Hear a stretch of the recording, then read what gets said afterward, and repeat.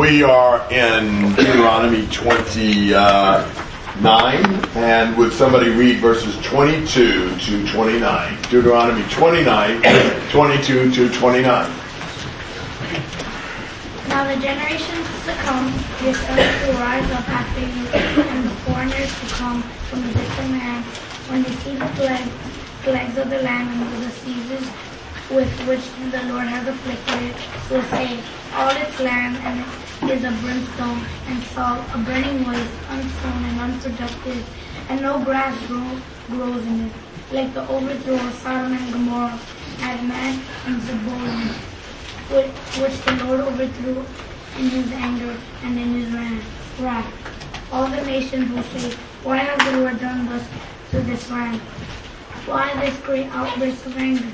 Then men will say, because they forsook the covenant of the Lord, the God of their fathers, which he made with them when he brought them out of the land of Egypt. They went and served other gods and worshipped them, gods whom they have not known and whom he had not allotted to them. Therefore, the anger of the Lord burned against the land to bring upon it every curse which is written in this book. And the Lord uprooted them from their land in anger and in fury and in great wrath, and cast them into another land. As it is this day, the secret belongs to the Lord our God. The things revealed belong to us and to our sons forever, that we may observe all the words of this. Okay, so what will happen? Kind of what's the reaction that people have when God destroys his people because of their sins? They will be amazed. They'll see these plagues, and your son and the foreigner will say, it's brimstone and salt, a burning waste, unsown and unproductive, no grass grows in it, just a barren wasteland. Now think about it. This land once was flowing with milk and honey. It was a paradise. It was a Garden of Eden that God has turned into a place like Sodom and Gomorrah and those other two cities that God destroyed with sulfur falling from the sky, burning it up, turning it into a desert. Sodom and Gomorrah, if there's any judgment of God that kind of serves as the model of the worst judgment you could get, it would be the judgment of Sodom and Gomorrah. That's what will happen to Israel if they are unfaithful to the Lord. The nations will say, why? Why?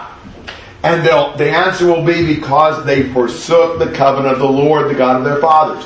Is there any doubt that God is willing to punish sin? That God is a God who means business? I'm not trying to deny the grace of God, the love of God, the mercy of God.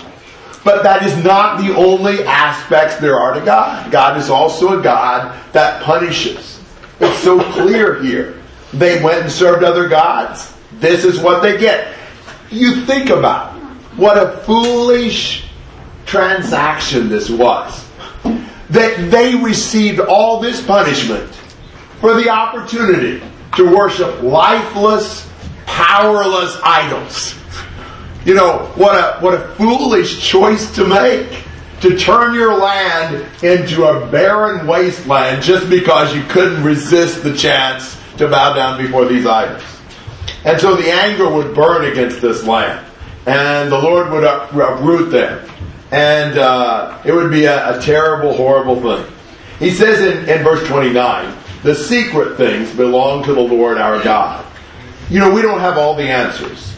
So we need to stay humble and recognize our limits. But I think the point he's making more is, but the things revealed belong to us and to our sons forever, that we may observe all the words of this law. We often key in mostly on the first part of that verse, but I really think the emphasis is on the last one.